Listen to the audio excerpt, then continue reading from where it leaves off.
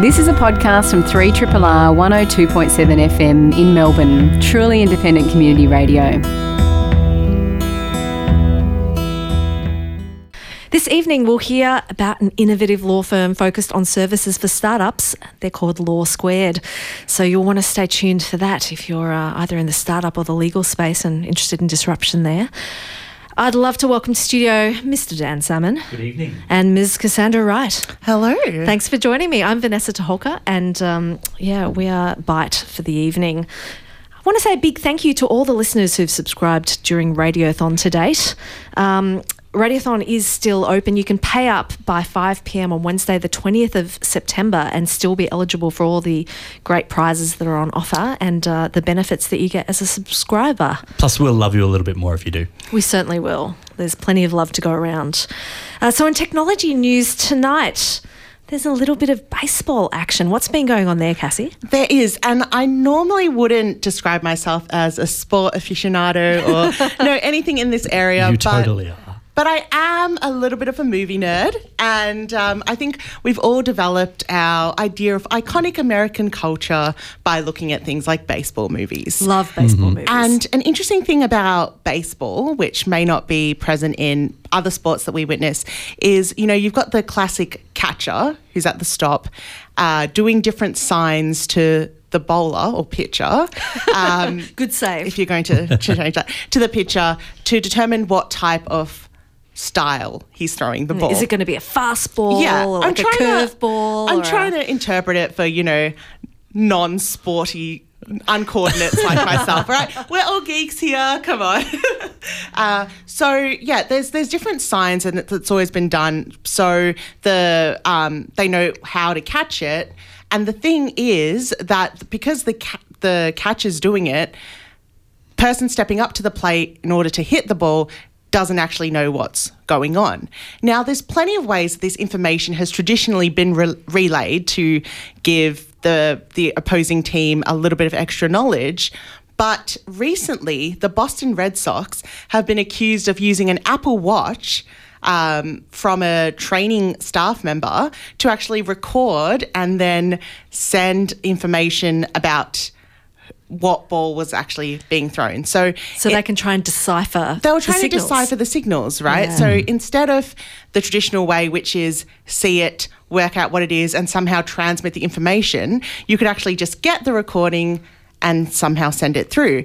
Now, the reason it's so interesting is because we're looking at ways that technology can change sports. And we've all seen, instant replays and that type of stuff, but we haven't always seen teams themselves using a little bit of creativity and tech on the field. Yes, in order to have an advantage over their opponents. So I understand that smartphones have already been banned, which does make me laugh to imagine someone in a baseball uniform with a smartphone secreted somewhere. I mean, you got to Snapchat that perfect catch, get that exclusive before the television networks get it.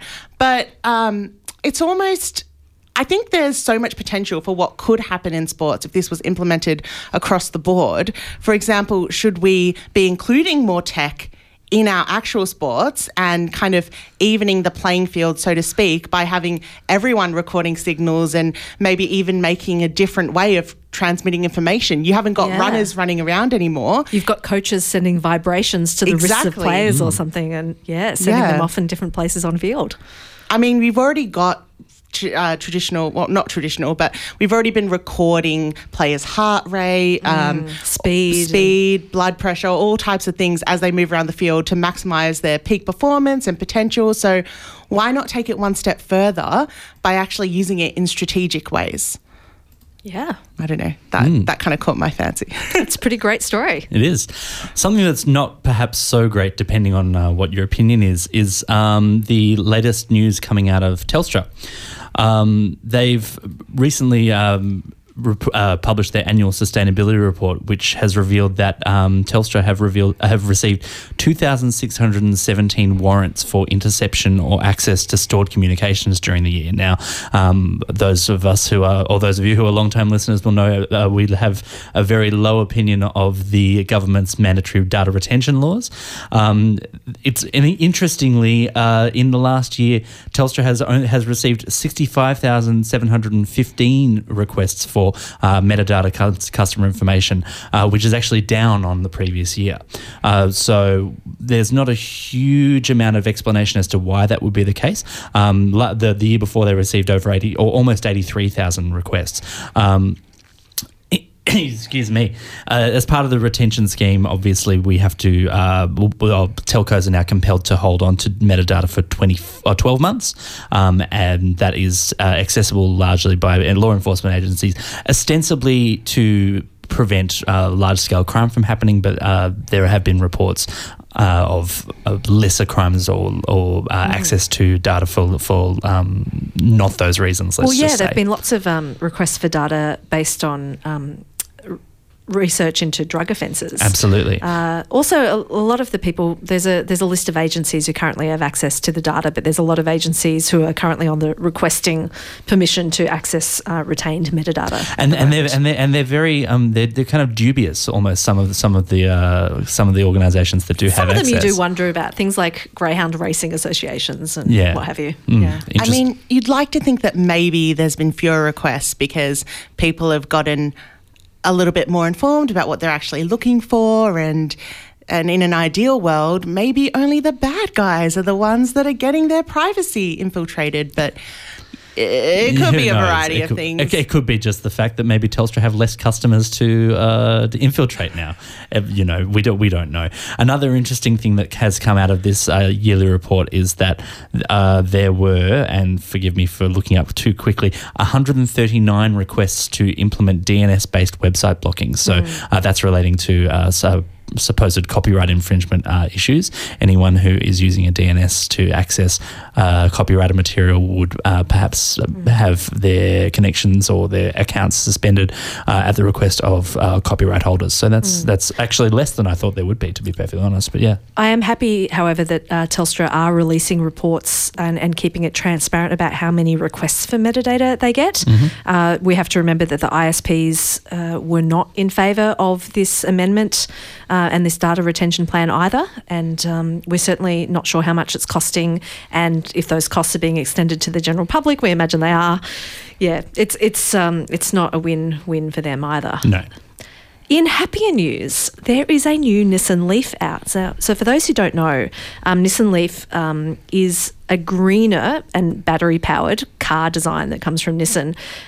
So they've been, after months of speculation, have officially revealed the 2018 Nissan Leaf with its complete redesign. And they're hoping it will bring it up to speed with competitors to the Nissan Leaf, like the Chevy Bolt and the Tesla Model 3. So it's got a new 40 kilowatt per hour battery, which will provide 150 miles, apologies, this is an American article, of range, which has actually been tested externally under the US Environmental Protection Authority. And they can also get 400 kilometres under the Japanese JC08 cycle. So that's a big improvement on the 107-mile range that they had in their previous model, which only had a 30 kilowatt per hour battery. It doesn't match the Bolt and Model 3's respective EPA ratings by the US. It'll be interested to see if our own agencies rate these individually. I'm just relieved that the new Nissan Leaf looks like a conventional car, and I know that this is something I've never really understood, is why greener cars or electric powered or hybrid cars, the people or automobile companies that design them seem intent on making them look weird and look like set apart from a traditional car.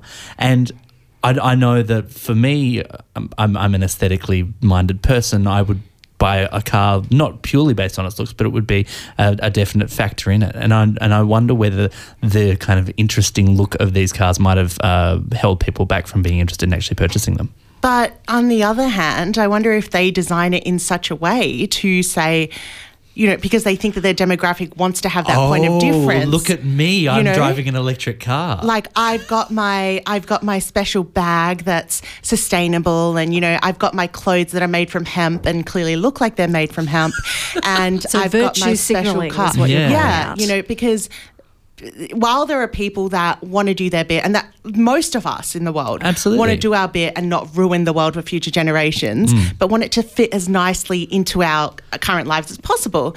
But there are a few of us that want to let everyone know that they are doing their bit. So That is true. let's get back into what's different about this car. One of the real big changes to the user experience is that there's a single pedal. So they've gotten away with the concept of the brake and the accelerator. It's just one pedal. They're calling it the e-pedal because it's the 90s. At least it's not the iPedal. And they describe it as revolutionary. It's a shame that they describe it that way. What does it do? Does So it start? Does it stop? It handles the starting, the accelerating, decelerating and stopping. So releasing the How? pedal applies friction, and regenerative brakes can bring the car to a total stop even on steep inclines. You would hope so. I think it's interesting that they add that. You're relying on doing nothing to stop the car? Is that what he said? I don't know if I would be able to trust a Look, car I'm that does sure it's that. the same as getting used to back brakes on your bike. Yeah. We'd get used to it. Eventually. It's, And it's going for the same demographics. So. Of course. Yeah. We've just been joined in studio by our guest for the evening, Demetrio Zima. He's the founder and director of Law Squared, an innovative legal practice focused on working with startups and entrepreneurs. Welcome to the studio, Demetrio. Thank you. Thanks so much for having me. It's great to have you. So you first got onto our radar when I attended a session that the City of Melbourne were putting on as part of Melbourne Knowledge Week. Can you remind us what that session was? Yeah, sure. So if I recall correctly, it was the top 5 legal tips for entrepreneurs being held by at Gravity Co-working Space for the small business festival. Community. Yeah, absolutely. absolutely.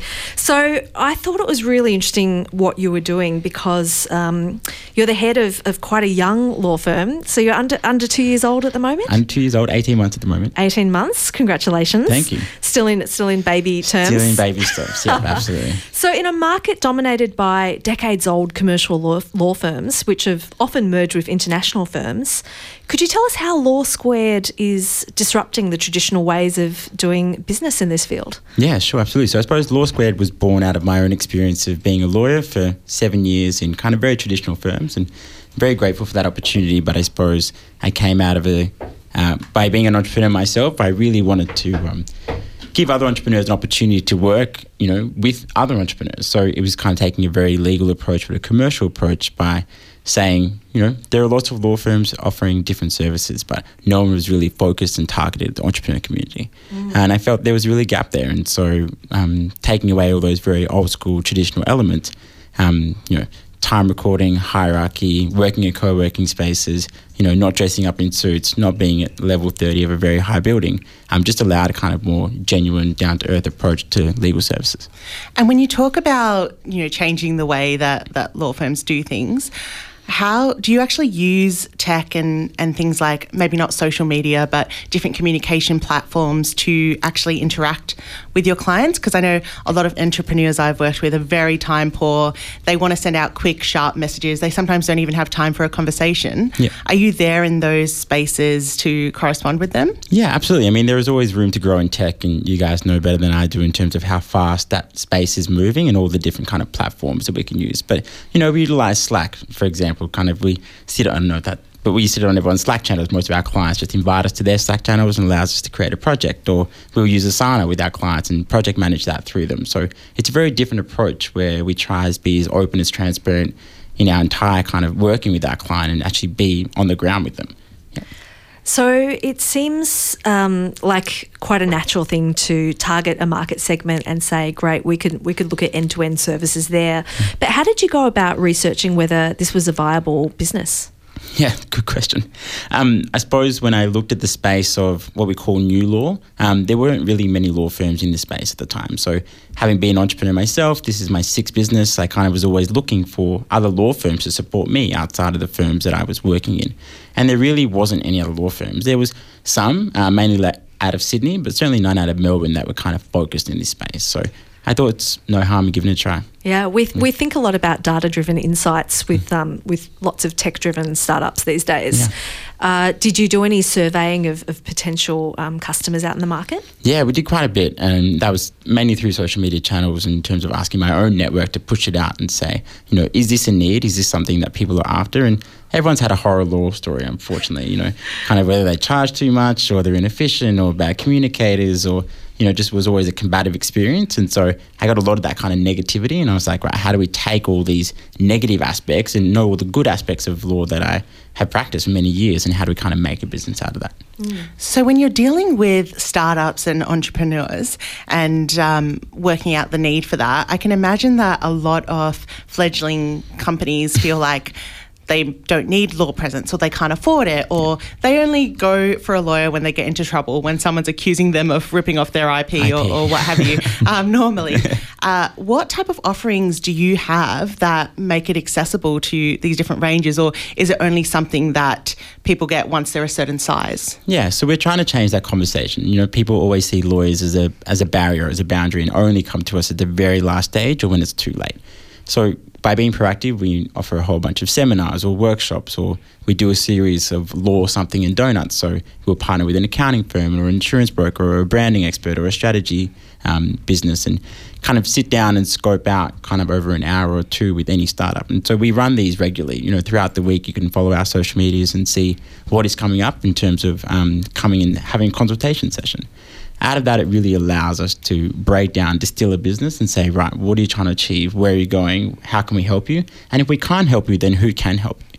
We're very aware that there is a certain service level of the market who we can't service. But if we can at least give them the tools to then go to either a law firm that provides some online services that we can't, that can utilize tech in a way that we can't, then that's fine. But so long as we're helping change that conversation around lawyers and the engagement that they have with entrepreneurs, and that's where the best value we can add.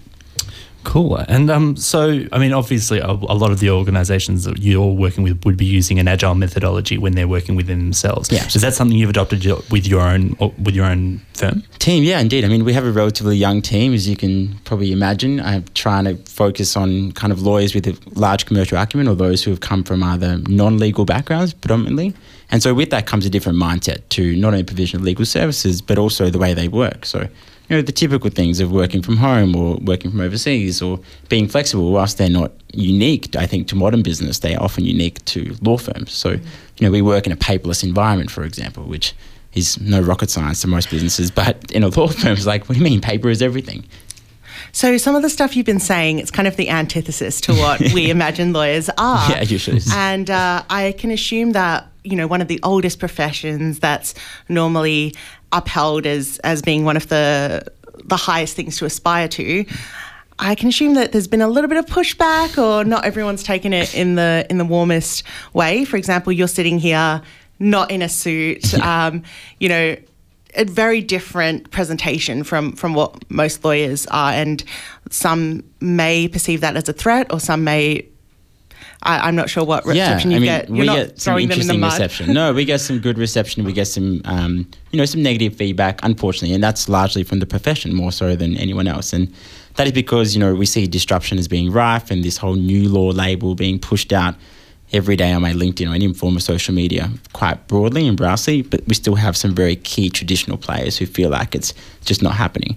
For us, I think we're very clear about what it is we're trying to achieve and who we're trying to work with. We're trying to work with other businesses who understand our ethos, and we no doubt understand theirs. It's a very different approach to legal services. There are certain areas of the market that we can't service, or nor do we want to. Those large multinational transactional cross-border deals that we just don't want to do, and obviously it's not within our skill set to do. That's not what we're trying to disrupt. But what we are trying to disrupt is those entrepreneurs, businesses who are growing and really want access to a lawyer and actually just have a normal conversation without the fears that we've already discussed. So to highlight that disruption, can you take us through, sorry to put you on the spot, but can you take us through an example of an issue where a traditional law firm the steps that they would take, and then the steps that you would take, and how you do that differently? Yeah, sure. I think it's the best probably example is from an advisory perspective. So often it's kind of a entrepreneur or a business owner would come with a problem and say, what are my options? And so A traditional lawyer would obviously look at the legal aspects only and say, this is what you're trying to achieve. You can do that because this is why. You can't do that, and this is why you can't do that. It often doesn't take the next step, which is, okay, you're trying to achieve something in your commercial business. You might not be able to achieve this, but this is what you can achieve. Well, these are the steps you need to take to get there. It's just a different approach, I suppose, a more commercial approach. The other thing is, I suppose, my background as an entrepreneur. I have gone through the lost money, made money, raised capital, done all those things which, some other lawyers haven't. And sure, they've got 20, 30 years of office experience of sitting there advising, but they haven't necessarily gone through the trenches. And so I think that brings an entirely different approach to the provision of legal services. Yeah, I think having the empathy for how your client feels is something essential to lawyers across business, and it's interesting to hear that you really feel like you can empathise with your clients. You offer a couple of service models. One is a more traditional fee for service. It is still less traditional than the time billing, than the really old law firms, but still some firms are doing that these days. But interestingly, you also offer a range of membership packages. How did your service offerings evolve into these options? Yeah, so going back to the three problems that most people have around lawyers, and that is inefficiency, bad communicators, and expensive. And the first one that we want to remove is the expense. And so traditional time recording and time billing always just means that there is always uncertainty in costs. So we don't have any time recording internally, so that there are no monetary budgets for our team, which automatically changes the conversation. So traditionally, if someone's going to call up a lawyer, they're always concerned that these 15 minutes on the phone is going to cost me X amount of dollars. So we eliminate that straight away, which gives our clients the flexibility and the freedom to just give us a call as and when needs. Our fee-for-service model, as you said, there are two. One is simple, it's an ad hoc service. So if you come in for a certain document, then that is what a fee is, and we put some parameters around what that might be. But our membership or our ongoing retainer models really allow a startup or a growing business to have certainty in their costs as well. So it could be a business that's starting off from scratch and they just need some of those initial incorporation documents. What we're able to do is give them either a fixed fee around that and then allow them to pay that over some time whilst getting some services support ongoing. Oh, yeah. Sorry, Dan. Sorry. You've got offices in Melbourne, Brisbane, Sydney. Have you observed any differences in the startup market across the three cities? Yeah, they're completely different, both from, I suppose, the communities as well. So we find the Melbourne and Brisbane communities are very similar in terms of the type of startups that are coming out of those cities, but also the way they engage and interact, both with lawyers and each other. We find Sydney is a little different in terms of the way it works over there, but also there is a big push on fintech in Sydney.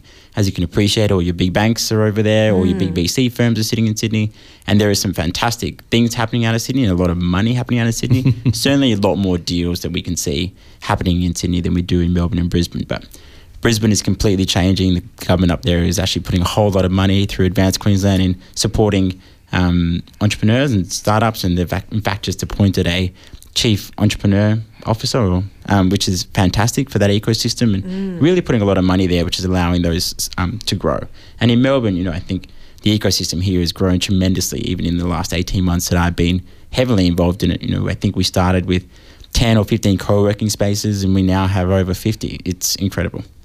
So, Dimitrio, we're in the middle of hearing about how your firm has been disrupting the legal sector, but now I'd like to take the conversation a little bit more into some of your experiences with startups and what's really unique about the legal problems that they have. Yeah, sure. Could you take us through, maybe a common initial gambit that a client comes to you with, and maybe how you get them to rethink the query and look at the bigger legal picture? Yeah, absolutely. I think some of the probably two key ones is definitely around equity and capital raising, and the lack of understanding, if you like, and just the so much enormous pressure that is placed on entrepreneurs and founders in terms of raising capital and having money.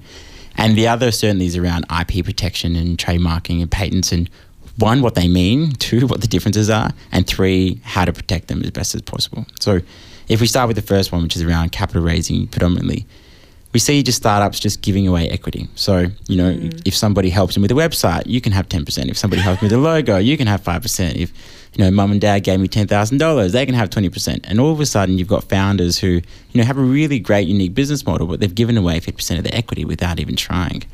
And so we come to a position where they want to raise capital, but actually most of their equity has been lost. And, we've been able to work around some of those issues and reframing them and having conversations. And that's fine when you're dealing with family and friends. But I think sometimes when you have some experiences with startups, particularly who are going to developers and who aren't necessarily looking at the best interests, just rather saying, oh, this is a great idea, we'd love to be a part of it. We won't pay, you don't have to pay for our services, but we'll take it all in equity. That can have quite substantial impacts on the business, both from its initial growth phase, but also from a R&D perspective. When they later go down the track to apply for any R&D, then that can work against them by virtue of not having paid for that. So that's certainly a common issue we see on the capital raising growth stage, and understanding how to split equity is always an issue.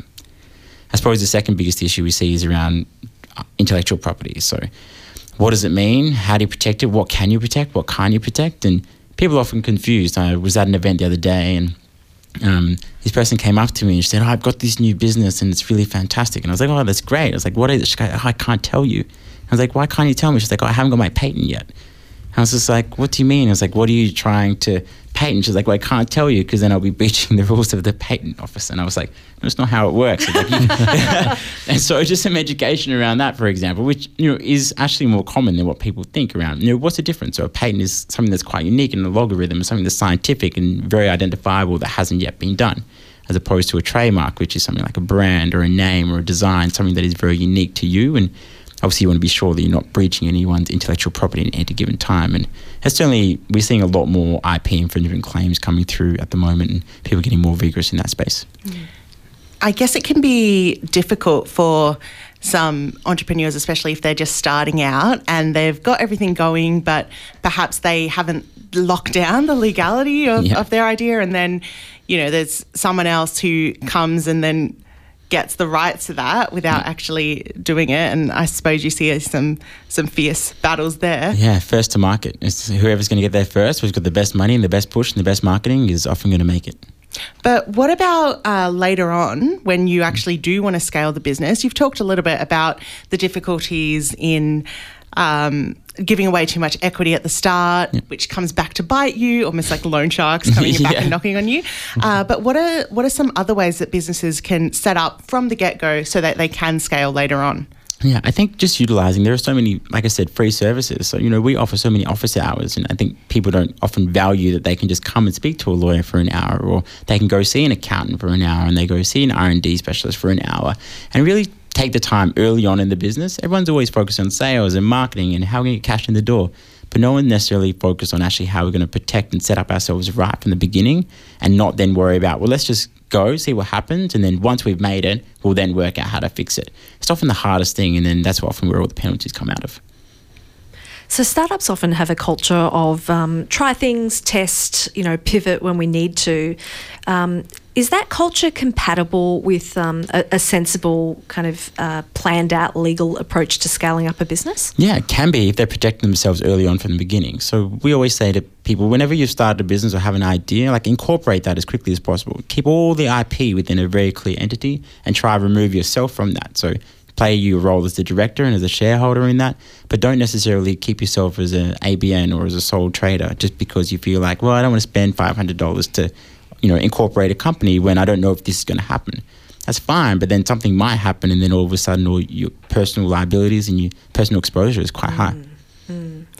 So with your experience, you've actually gone as a lawyer and as an entrepreneur yourself. You talked a little bit about how you've been through the fire. You've made money, lost money, and even though you're giving advice, it's the losing money thing. It's something that can happen to anyone. There's no completely fail-safe way to get rich quick. No, instantly. there definitely isn't. Absolutely. And I've definitely learned through that experience that kind of having a passion project is key. If I look at my other businesses and why they didn't necessarily work, I can tell you that I was never passionate about them. For me, it was always starting a business to, unfortunately, get me out of law. I liked being a lawyer, didn't like the environment that I was in. I knew there was better money to be made. So it was always like, right, this is a good business idea. It doesn't exist. Let's give it a try and let's make some money to get out. And I've certainly learned a couple of times in the hard way that actually being really passionate about something that you're trying to create can really make the world a difference. Dimitri, in the law, there's often a lot of checklists that people go through to get procedures done. For example, if people are going to an IPO, initial public offering, they might have a due diligence checklist specific to getting that task done. Are there equivalent sort of checklists that you like to think of when you're looking at startups in particular? Yeah, so, I mean, there are always those 5, that I always run through, which are around kind of your incorporation first. So your structure, why you're structuring that way, what are you trying to achieve out of that? And then, the biggest one always is around contracts. So people just think that a one page or a couple of emails between a couple of businesses or a couple of people is enough and sufficient. And so we've definitely built some tools around those kind of contractual, what you should be looking for. If you don't want to engage a lawyer for whatever reason, be it financial constraints, but at least having something to go, right, what does these clauses mean? See an indemnity clause that you've signed on to. Like, what does that mean? Unless you have any form of legal background, do some Googling, then you'll quickly work it out. But often people will just sign away and, yep, it's a deal, and that's important. And they're certainly some of the things that we like to look at. So there's a really interesting space in startups around HR, where I think that most startups I chat to for a long time don't have an HR representative, and that's completely understandable. Yeah. But it also means that sometimes you ask them how they've bootstrapped something and they can't really tell you how much someone's employed by their business. Is this something you see a lot? Yeah, we see it a lot, and we've also been seeing a lot of people or a lot of startups who have been offering their employees to just essentially work for nothing but work for equity. It's got a big red tape marked all over it, and certainly something that I don't recommend at all. But we're seeing a lot of that because, like you said, people are bootstrapping and they just want to make it work, and their friends are excited, and people are leaving their job because they see something huge is going to be the next unicorn, which is fantastic. But at the same time, you need to be compliant with all the laws, and so. What are the risks that you see there for a founder? Yeah, so largely tax implications are, ginormous. You have some capital gains implications, which are even larger, often for the employee more so than the employer. And then as a result of that, it comes back. You then have issues if someone injures themselves. You don't have the right insurance over them. If you're not paying them, then there is no work cover insurance. And work cover is obviously mandatory for very valid reasons, and that's critical. Don't forget, we then have superannuation, your PAYG, often, minimum wage. All these things that we have in this country that people have fought for years to obtain, and yet we have, unfortunately, a bit of a culture where we're trying to avoid some of that just to save some money. So are there any areas where startups are in a different legal situation than other businesses because of changes that they've lobbied for from the government in terms of, trying to generate a more healthy environment for startups? I think more so in the incentive space, but not otherwise in terms of all your other obligations. People often feel, we're a startup, it's okay. It's like, nope, Corporations Act applies to you as it does to an ASX listed director. They're like, no, it's not possible. It's like, nope, absolutely. So that's pretty important. And I suppose when we look at some of those risks that people have, they really need to understand them. Yeah. What advice would you give to someone? Because I'm sure that there are people listening who think, oh no. What have I done? Yeah, and I guess that there can be the perception, especially if you haven't worked with lawyers before, that, all right, I'm in too deep into this now. If I come clean about it, I'm going to get in trouble. So I might as well just keep going, keep my head down. I'm sure that's not the way, but what would you say? I would say confess before. Come and do a confessional first, and let's work out how to fix that. And again, there are many law firms just like us who now exist for this purpose, and I would certainly recommend that people reach out, whether it's to us or any of those other law firms. Just spend an hour and kind of understand what your options might be. You might do something with that, you might not, but it's better than kind of the unknown and the fear that you might have. That's really great. I've got one last slightly silly question. No worries. Shark Tank. Would you recommend it to your startups or not? Oh, it's such a scary place to be. For those who don't know, I hope that everyone knows what Shark Tank is. Just do a straw poll in the room. 2.5 minutes of it last night and then turned it off. Okay. Yeah. So it's where people go and pitch to potential investors their business idea and usually give up a fair bit of equity in exchange for that. Yeah, that's right. I would say go do some local Shark Tank equivalents before you kind of apply for the the TV version. So, there are many pitch nights that we have, particularly here in Melbourne. There are organisations such as Startup Victoria or LaunchVic through LaunchVic who run many startup pitch nights, and definitely dip your toes into some of them. Most of your co-working spaces hold a bunch of pitch nights. It's a much better place to start before you then want to head on to a television show. I just had to get in my free legal advice for tech entrepreneurs. So this is not actual legal advice. Warning. My disclaimer is like, warning. this is an asterisk. my question, Sure. if you do deem to answer it, those warnings at the bottom of emails, disclaimer, this is only intended for the addressed recipient. If you have received this message in error, please delete it. Or do they actually hold up, or can we just get rid of them? We can just get rid of them. It doesn't. I mean, we certainly don't have them at the bottom of our emails. And I think if you're not the intended recipient and you can recall that anyway, if it's very obvious that it's not for you, if it's marked without prejudice, if it's marked privileged and confidential, all those things are sufficient enough to kind of protect a business. Having all these disclaimers don't necessarily move people away from their own obligations, and you certainly can't avoid any negligence by doing that. And let's also think about our basic ethical obligations. Yeah, if we absolutely. receive something that's not meant to be be to Just us, I delete think it. we should just get rid of it. That's, Well, I'm just excited that my inbox no longer needs to be filled with footers. But Cassie, we need that notice that says, please consider the The environment, environment, before yeah. thinking. Don't forget the tree. Yeah, absolutely. Demetrio, it's been such a pleasure to hear a bit of your experience with Law Squared, and your insights into the startup community are quite deep. So we really thank you for your time this evening. Thanks so much for having me. Really appreciate it. It's been great. So has China come up with real competition to Tesla's Hyperloop technology? Well, China says so. It must be true. In the short answer, but so China's announced the People's Republic of China rather has announced plans to take on the Hyperloop, which, unless you've had your head under a rock, you've probably heard about Elon Musk's fantastic idea to build a vacuum tube transport system from the US to Indonesia. Now, China's getting in on that, and in what it refers to being a flying train. So the China Aerospace Science and Industry Corporation is working on a transit system that's not like a conventional train, but could travel up to 4,000 kilometres per hour, right? Wow. I'm not even lying. That's not a typo. Actual 4,000. You might not be lying, but I feel like someone is. Well, Hyperloop promises 1,200 kilometres per hour. So that's barely subsonic, It's so Sub-supersonic. 2016. Yeah, but so the concept that they're talking about, it's a maglev train in a vacuum tube. So it's borrowing... So far the same. Yeah. Yeah. So it borrows concepts from Hyperloop, bullet trains, and supersonic flight, according to the South China Morning Post. And there's no timeline, so it's not by the end of the year or by 2018. It's just vaporware. It's just gonna we're happen. doing it. We're doing it now. But all right, to be fair, China's done some. They've already done some pretty cool things with transport. So they do have a bullet train at the moment. Which they built like an entire nationwide network in 10 years or something Yeah. like that. It's unbelievable the amount of innovation and speed at which China is, or the People's Republic of China is building this infrastructure. Guys, I And- think we can say China. It's Yeah, we fine. can say China, but it's. I mean, what you can do with a population of almost 2 billion people. Exactly. Yeah. Well, their bullet train at the moment is 483 kilometres per hour. Oh, they're 1/3 of the way, or 1/10 of the way there. Yeah, 1/10 of the way there. But and then people are like, is it safe? But that seems really intense. But they've said that the vehicle's acceleration speed will be slower than a plane in taking off.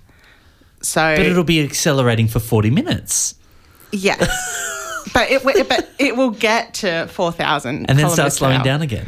But I guess when you're That's probably good for comfort levels. Humans are inside this thing. Yeah, true. Like, when you're driving and you're at 100k per hour and then you have to go 80 and you're like, oh, this is slow. But if you're at 40 and you have to go 20, you're like, oh, this is slow. So it's all relative. Yeah. Are we getting into special relativity here? Is that what's I happening? guess, no, because isn't it that humans can't comprehend going faster than a run anyway? So it's all the same. No, this is true. But I'm interested in the idea of 4,000 kilometers an hour, because it does mean that if it's almost like the acceleration would be so long that in order to go the 4,000 kilometers, it would be You'd want to be you'd never travelling get at to the far speed. distance, Yeah, yeah. like you'd need to be going from Beijing to London in order to be able to reaching those. kinds of China's pretty speeds. big. Like, not going to lie, it's a big, massive land. Yeah, the- I get that. And they could be building it to go internationally.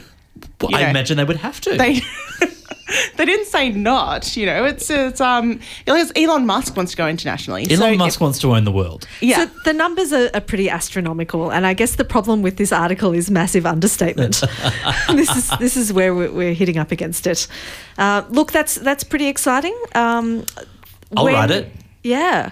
When China put forward their land-air buses, those buses that straddled a couple of lanes of traffic. Oh, they were cool. The biggest challenges they had were to do with whether companies behind the buses were using the idea to raise money illegally. So corruption. Oh. So I guess that's interesting that corruption might be the biggest threat to this rather than regulation of our transport systems or anything. I do like the quote by a Beijing Transport University professor, Zhao Jian, I think, who said, because of the acceleration speeds, are the passengers going to be astronauts only? And could be. I don't know. I feel like they'd need to go up into the air to be astronauts. No, but have to go through that grueling training and stuff. But no, that would only be for if they're accelerating at G-force speed. Yeah. But we're talking about it being less than a plane, then it shouldn't be an issue. Well, let's see. Who knows? Let's do both and see what happens. Por no que los dos. Exciting times and very multicultural. RMIT has established a research centre focused on the social science of blockchain. This is really a fascinating initiative from local university because most of the research areas in universities that we're seeing into blockchain are really looking at the technology at the moment, and it's so important to be looking at the uses of technologies, especially ones like this which make us radically rethink trust. So they've got a real ethical component. There's great examples of blockchain being used to run governments and social services within Estonia. They're usually the case study that's raised. Estonia is so far ahead in most of these kinds of things. They're generally a pretty good benchmark or case study for sort of 5 years hence. The RMIT has touted this particular innovation hub as the world's first research centre focused on the social science part of blockchain. So blockchain technology is the underlying system that facilitates Bitcoin trading, and most people know it from that and from other currencies. But it is becoming a core infrastructure for the global economy, and it has particularly legal applications in terms of letting people have trusted signing of documents. That can be one thing they use it for. Also, in the Estonian case, letting citizens own their own data and retract and give permission for other government service bodies to access their data on an as-needs basis. So it really puts the power in the hands of the individual, and it's kind of hard to wrap your hands around that when we're so used to our data heading off into government services, and then it's very opaque to us what's happening with that, and we certainly have trouble retracting any of that. Forgive me if I'm wrong with this, Vanessa, but from my perception has been that normally when looking into the social science aspect of technology, it's kind of done retrospectively, where you look at, okay, so how did the introduction of personal computing change our lives, and how did the introduction of smartphones change things? So it's really interesting that a university so close to home is doing it while we are being affected by it in Australia. And while the technology is still emerging. Yeah. Yeah, in terms of uptake at least, if not in terms of the technology itself changing tremendously. It's really fascinating. Researchers at the University of Sydney in parallel have announced that they are building a new blockchain technology dubbed the Red Belly blockchain that they think has the potential to revolutionise the global economy. I mean, there's a lot of hype around blockchain that is that we're keen to avoid. And a lot of interest in Bitcoin in particular, considering the drop in value of Bitcoin over the last 24 to 48 hours. Yeah. But, I suppose anything that increases our security in the online space can only be a good thing, surely. And our understanding. Shall we get to Weird News of the Week? We shall. It's our favourite segment. It is. Cassie, let's talk Snapchat. Come on, hit me with it. Well, you might need to hit me with it because I'm struggling to actually read the article right now. So we do have news from the world of teenagers this week. Remember when we were teenagers, Cassie? Oh my God, I didn't have Snapchat when I was a teenager. That's how old I am. So there's basically been an announcement of 18-year-old Emma Young has revolutionized the way that we can use Snapchat by by the use of custom stickers. So for the uninitiated of us, right, custom stickers are one of my favorite things because what you actually do is take a photo and then use like a scissor tool to cut out around it, and then you can use that as a sticker on other things. So think of, you know, how you can put emojis or pictures on top of the picture you've taken. Oh, you can put your own face on a photo of your own face. Yes, I do that all the time. So I could cut out Dan's face and put it on Vanessa's body and be like, haha, new Snapchat. Frankensnap. Yeah. But what she's actually done is gone to the nail salon, taken a photo of a range of nail colours, and you know how they're already on the nails? Mm-hmm. And then use that to make a custom sticker, which she's put onto her own hand to see how the manicure is going to look with her skin tone and put it into perspective. So it's like the opening scene from Clueless where like Alicia Silverstone is like wearing the dress and she's like going through the computer and Polaroiding everything. Yeah. And for those of you who have been in a salon getting a manicure, if you're not really experienced with it and you're like me and just doing it ad hoc, when they ask what colour you want, it's normally like, that one. But this is if you want to be a little bit more prepared and say, oh, you know what, that orange will complement my tones, and actually get right into it. But really, with what you're saying, why not go to a department store, right? Why try on the clothes when you can take a photo of it, make it a sticker, and then put it on your body? I think you've just solved every world problem. We should put you in a room with Kim Jong-un and Donald Trump and get it done. We can work it out with that. Well, if I could custom stickers them onto each other, maybe everything would be fine. I think so. But yeah, teen Twitter is going crazy with it about the life hack. So it's something us old folk can learn from the future generation and implement that into our own lives. You're at the very last bit. We'd love to say a big thank you to our guest, Demetrio Zima, for speaking to us about Law Squared and law firms servicing the startup community. It's been great having you listen tonight. Thanks, Cassie, and thanks, Dan, for being here with me. Thank you. Thanks, listeners. Stay tuned for Anthony Carew with the International Pop Underground up next. This has been a podcast from 3RRR 102.7 FM in Melbourne. Truly independent community radio. Want to hear more? Check out our website at rrr.org.au.